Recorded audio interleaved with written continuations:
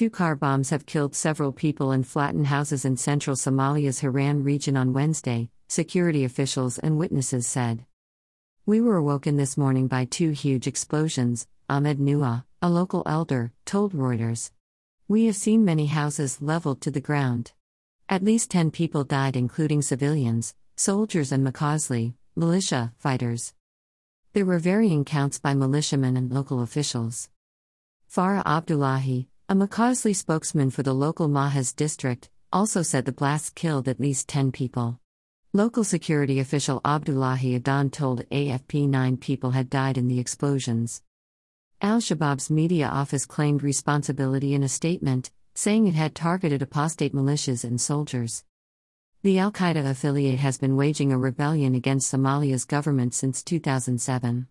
It was pushed out of Hiran last year by government forces and allied clan militias known as Makazli, but has continued to stage attacks. Mahaz District Commissioner Mumin Mohammed Halain told state radio that one bomb targeted his house and the other hit the home of a federal lawmaker.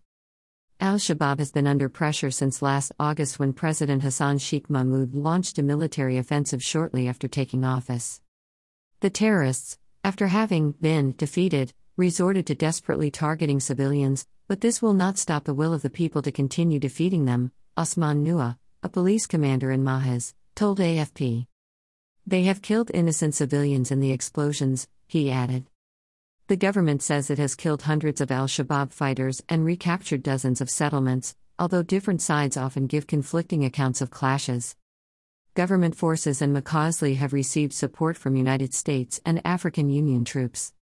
Despite the offensive, Al-Shabaab remains entrenched in vast swaths of rural central and southern Somalia and carries out frequent attacks, including several in the capital Mogadishu against government installations and hotels. On October 29, 116 people were killed in the capital in two car bomb explosions at the Education Ministry, and 8 civilians died in a 21-hour hotel siege on November 27. Al-Shabaab's activities have also restricted deliveries of international aid, compounding the impact of the Horn of Africa's worst drought in 4 decades.